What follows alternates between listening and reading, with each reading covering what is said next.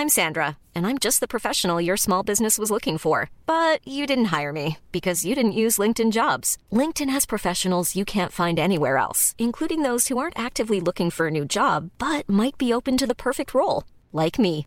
In a given month, over 70% of LinkedIn users don't visit other leading job sites. So if you're not looking on LinkedIn, you'll miss out on great candidates like Sandra. Start hiring professionals like a professional. Post your free job on linkedin.com/people today. Ready to pop the question? The jewelers at BlueNile.com have got sparkle down to a science with beautiful lab-grown diamonds worthy of your most brilliant moments. Their lab-grown diamonds are independently graded and guaranteed identical to natural diamonds, and they're ready to ship to your door. Go to BlueNile.com and use promo code LISTEN to get $50 off your purchase of $500 or more. That's code LISTEN at BlueNile.com for $50 off. BlueNile.com, code LISTEN. You're listening to the Room 104 podcast with Cormac Moore and Saoirse Long. FM 104. It's Room 104. It's Cormac and Saoirse here. You can get in touch on our WhatsApp 087 6797 104. And we are delighted to invite onto the show the Minister for Health, Mr. Simon Harris. Simon, how are you? Cormac, I'm good. Thank you very much for having me. Yeah, so I imagine it's been a slightly busier few weeks for you than what it would usually be for your day-to-day activities. Yeah, well, in fairness, I don't think anyone in Ireland could have expected what we've all been through over the last few months. It's been a bit of a roller coaster for everybody, but well, like everybody, I think life has changed for all of us, but we're getting there. And if we stay the course now, I think we can try and finish the job with this virus and try and keep people safe. And do you think at the moment we are kind of staying on course for hopefully the 18th to see some kind of a change? So I hope so. I mean, I suppose the first thing to say is we got to remember there's still a lot of people getting sick in our country with this virus. So even though every day, thankfully, we talk about progress and we've seen fewer people in hospital and fewer people in intensive care, there's still 72 people in intensive care today in Ireland with COVID-19 fighting for their lives. Obviously, we've seen nearly 1,500 people die of this virus, and we've seen well over 20,000 people actually get this virus. So there's still a lot of people getting very sick in Ireland, but we are making good progress. We could have been in a much worse place if it weren't for the incredible efforts of so many people who are sacrificing so much, staying at home, staying away from family, friends, keeping their distance, washing their hands, all of those things people are probably sick and tired of hearing us saying at this stage, but things that actually do save lives. So we're hoping, but we don't yet know, we're hoping that next week we'll be able to ease in a little way some of the restrictions. But being very honest, if we do that, we're going to need people more than ever to stick with the public health advice. So if we are in a position next week that means you can do a few new things that we're not able to do this week, we'll need people to go no further than that if we're to succeed. How do you, address the Irish attitude that, I think it's a great part of us, but maybe in something like this might be getting a bit tricky, the sure, it's grand kind of mentality, because I think everyone is seeing a little bit of maybe complacency kicking in, and especially for people who haven't maybe been thankfully directly affected by, the sickness or the virus and haven't seen anyone getting ill as of yet, and they're kind of like, sure, listen, it's not affecting me. What's your message to those people right now? So, I think you're dead right, and let's be honest, we're all human. The good weather comes out, we see the country's making a bit of progress with the virus, and people are like, geez, would it really matter if I just did this, that or the other? Would it really matter if I visited those friends? Or, God, I haven't seen my mum in a while, I'd like to go around to the house and see her. The answer, though, sadly, is it would matter. It could actually be really dangerous, and it could make lots of people sick. So, what I genuinely say to people, and I know it's tough, I find it tough too, we all find it tough. What I genuinely say to people is, think how you would feel if you were the loved one of one of the 72 people in ICU today fighting for their lives, or if you were one of the families who lost a loved one through COVID-19, and be thankful that that's not you or that's not I, and let's make sure that we work to keep it that way, because there will be a day again where we can get back to normal. There will be days again where you can see your friends, where we can get back to having the crack and doing the things that we all like doing. But for those families who've lost loved ones, they'll never have that hope again. So let's keep things in perspective here. It's really tough on all of us, but it is about saving lives, and we're staying apart from our family and our friends for them. It's because we love them and care for them that we're doing it, because we don't want any of them to get sick. It's actually so interesting that you say that. Sorry for cutting across you there. My mum said to me the other day, because I was saying I'm just so fed up, I just want to see people now, and is it really going to affect kind of my age group or younger? And she said no, but the problem is that you're going to infect me, because I'm of an age that unfortunately I am likely to get it, and because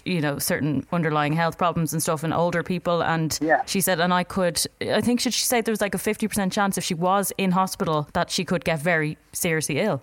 Well, this is the thing. I mean, we're asking people to stay at home to keep themselves safe and their families safe, but we're also, as you rightly say, we're asking people to stay at home so they keep their loved ones safe. So, like, sometimes when we think of this big global pandemic that's causing chaos around the world, it can all kind of seem, nearly too big for us. Like, what can I do as an individual?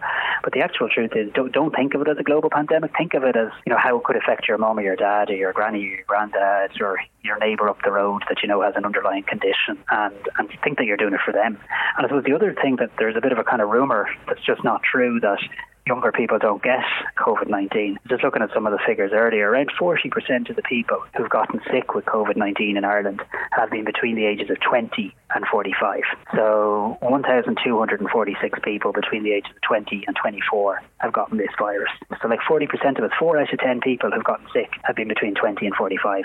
So we know older people and vulnerable people can be more susceptible to getting it really badly, but any age group can actually get the virus. So none of us should think we're invincible. It doesn't necessarily have to be someone who is sick already. Like, healthy young people are getting the virus as well and dying from it. They absolutely are. I mean, lots of people right at every single age, men, women, people living in all parts of Ireland, people of all different ages and backgrounds are getting the virus, and sadly we've seen people die of a whole variety of ages as well. So, speaking of kind of younger people as well, obviously one of the biggest talking points of the last couple of weeks has been Leaving Certs, and they've been kind of, I don't want to say necessarily messed about, but there's been a huge amount of kind of confusion and uncertainty around what has happened, and I know there's been a decision made, but what would you say to the Leaving Certs listening to this right now who might feel as if they have been, I don't know, they just maybe haven't been considered enough? I mean, what's your message to them right now? Yeah, look, I can understand why they feel like that, because I still remember when I did my Leaving Cert back in 2004, I think, and I remember how stressful it can actually be, for anybody doing their Leaving Cert in any year.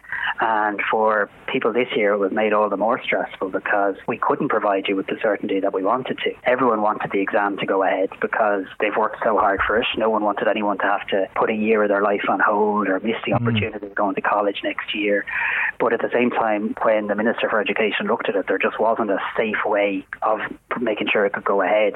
And we didn't want to be messing people around more, saying, look, it'll happen in July or it'll happen in August, only to find out then that it wasn't able to be because of the virus. So what we've tried to do, and look, there's no ideal outcome here, but what we've tried to do is give, I suppose, an option for anybody who wants to go on to college or move on from school to get their predicted grades. And then anybody who wants to sit the Leaving Cert later when it's safe to do so can do that as well. So I know it's been a difficult time for everyone, but at least now there's a plan. And I suppose lots of Leaving Cert students and their families around the country will be deciding now what's best for them. I think it's pretty fair advice, isn't it? I mean, there's nothing we can do. Yeah. We are in a pandemic. You couldn't plan for it, so you kind of just have to go with the flow. But on a lighter note, Simon, the Minister for Health, when you do have a little bit of spare time in lockdown, what are you doing with your time? Yeah, well, as you say, not a lot of time at the moment, so every day kind of is the same. I thought being Minister for Health was busy before the pandemic, but now it's gone into a whole new level. But look, when I do get a bit of time, I'm obviously trying to spend time with my baby daughter, who is now 15 months old, and to see her a little bit as well, and to spend some time with her, because it's an important age, and also just to get a little bit of exercise and a walk. And I think that is a message for everybody.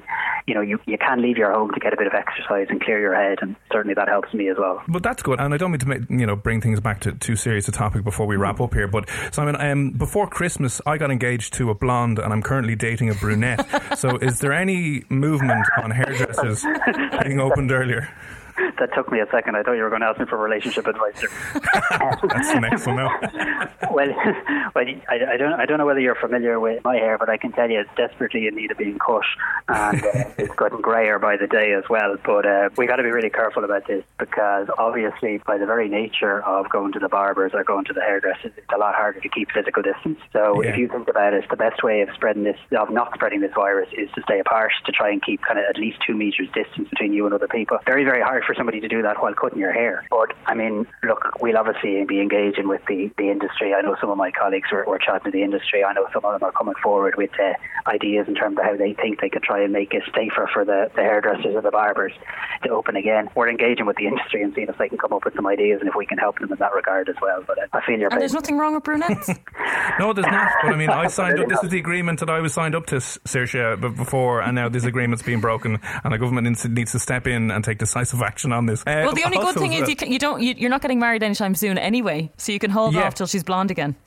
That's it, yeah. I can hide her away. I feel I better not say anything further on this. I'm going to get myself into awful big trouble commenting on blondes and brunettes and stuff. So yeah, so do I. And listen, just speaking on those types of things as well, weddings, stags, trips away and the pubs being open, when do you see it all being back to normal, when you can go down to the pub and have a pint at the counter beside someone and not have to worry about social distancing, and go to a restaurant and have a wedding where you don't have to cut the numbers down? As much as that's a benefit as well, because you have an excuse to not invite the relatives you don't like to your wedding, but at the same time, is there any scope of normality that the government sees at the moment with regards to those occasions? So I've tried to be really blunt and honest with people since it started, and I mean, nobody can definitively say anywhere in the world how this virus is going to go. There's lots of different theories and ideas, but this is a relatively new virus that we're still learning more about every day, and there's a lot of very intelligent people across the globe working on trying to come up with treatments and vaccines, and I think we're all really rooting for that and hoping that does happen, because that could be a potential game changer. Being very honest though, until there is a vaccine or a treatment, or unless this virus seriously changes its course, I mean, it is likely things like physical distance are going to become the norm. Now that doesn't mean it won't be possible to go out for a meal, or maybe even in time go down to the local and have a pint and see friends, but it does mean that we're going to have to do things. We are going to have to do things differently. I mean, the way I always describe this virus in my own mind is any of us could have the germs within us. The closer we are to other people, the more likely it is the germs can jump from me to the next person, and that's how this virus spreads. So the further we do keep apart, the harder it is for the virus to spread. And we've seen what have happened in other countries where the situation really got out of hand, and that's not to take away from the terrible tragedy we've seen in our own country, but things could have been so disastrous here in Ireland. I mean, remember at one stage, I mean, we were predicting a situation where many thousands of people would have lost their lives at this stage, that the country would have ran out of intensive care beds, that our hospitals would have been overwhelmed, and it's thanks to people making the incredible sacrifices that hasn't happened. So like every single day we're monitoring this virus. There'll be nobody happier than me that when we can lift these restrictions. I can assure you that we won't keep them in place a day longer than necessary, but they are in place for one reason and one reason only. They're in place to keep you safe and keep you alive, and I mean, that's why we're doing it. And I suppose I hope that puts things into perspective. But I should say this, I mean, I am conscious that it's a really tough time for people's mental health as well, because it's not normal to have to be away from people and be apart from people. So it is important that we remember there is a difference between kind of social distancing and physical distancing. We're asking you to keep physically apart from people, but we're not asking you to become strangers. I mean, we are asking people to reach out to people, keep in touch with your friends. I know lots of people are using Zoom and House Party and other apps to keep in touch with them, keep in touch with each other. You can obviously, many people live with other people. They can obviously have their company, and we're hoping now in the next couple of weeks, if we get this virus under control, to be able to expand the number of people that you can see. So I am conscious that this is having a toll on everybody, but all I can honestly say to you is the alternative is a hell of a lot worse, and that's what we got to keep reminding ourselves. We don't want to go the way that some other countries sadly have. And I think now we can kind of see the light at the end of the tunnel. I think so, yeah, I think so. And I mean, we have a plan, and I mean, but the plan is basically saying to the people of Ireland, look, if we all do our bit, right, the government has to do a bit and the health service has to do a bit, but if we all do our bit as individual citizens and kind of listen to the doctors and follow the advice, we're going to be able to move forward and reopen the country bit by bit. Now, where it gets risky is if people decide to run ahead of themselves and not follow the advice. But if we follow the advice, I'd be hoping that every couple of weeks we could take a step forward and get one step closer to normal, and that's what we all desperately want to do. I don't want to go making policy and strategy for the government, not just yet. I mean, I'm open to proposals and contract work anyway, but maybe a campaign, right? And instead of the phases, which are obviously important, but maybe to make it more easier to comprehend, what if we did an outdoor campaign and every phase represented a filling of a pint slightly more, so that when we are out of phase 5, the pint is full, and then at least we know, like phase 1, it's a tiny bit full, and then we can kind of move it that way, and at least people know the state of course with, unfortunately, the situation we're in. But I don't know if that would be something you guys would consider. I think always drink responsibly as well. Yeah, as the health minister, I'd have to do the drink responsibly message as well, wouldn't I? But certainly ways of making the message more simple is definitely always things I want to do. But I mean, I'll bang that in an email to you, and we'll have a meeting about it, a strategy meeting next week, and we'll see what's going on. Absolutely, but let me just say this to your listeners, because like often when there's a problem in the country, people say, "What's the government going to do about it?" And that's right and proper. Like that's what we get elected for and paid to do, to fix problems. With this pandemic, the people listening to this programme have much more power than I do and than the government does and that any health service does, because literally the individual actions that we all decide to take is what's saving lives. Like, already people have saved thousands of lives. The question for us now is, are we up for doing more? We can't throw in the towel. We can't leave the job half finished. I don't think we'd ever forgive ourselves as people if we decide, you know that, we found the restrictions a bit hard after a while, and, you know, we were missing people and we got a bit tired of it and we got a bit of fatigued of it, so we kind of gave up. I don't think we'd ever forgive ourselves if we look back in a couple of years and think, God, if only we had stuck at this for another few weeks or another few months, we could have got out of it. So my message to people listening to this is, I know it's tough.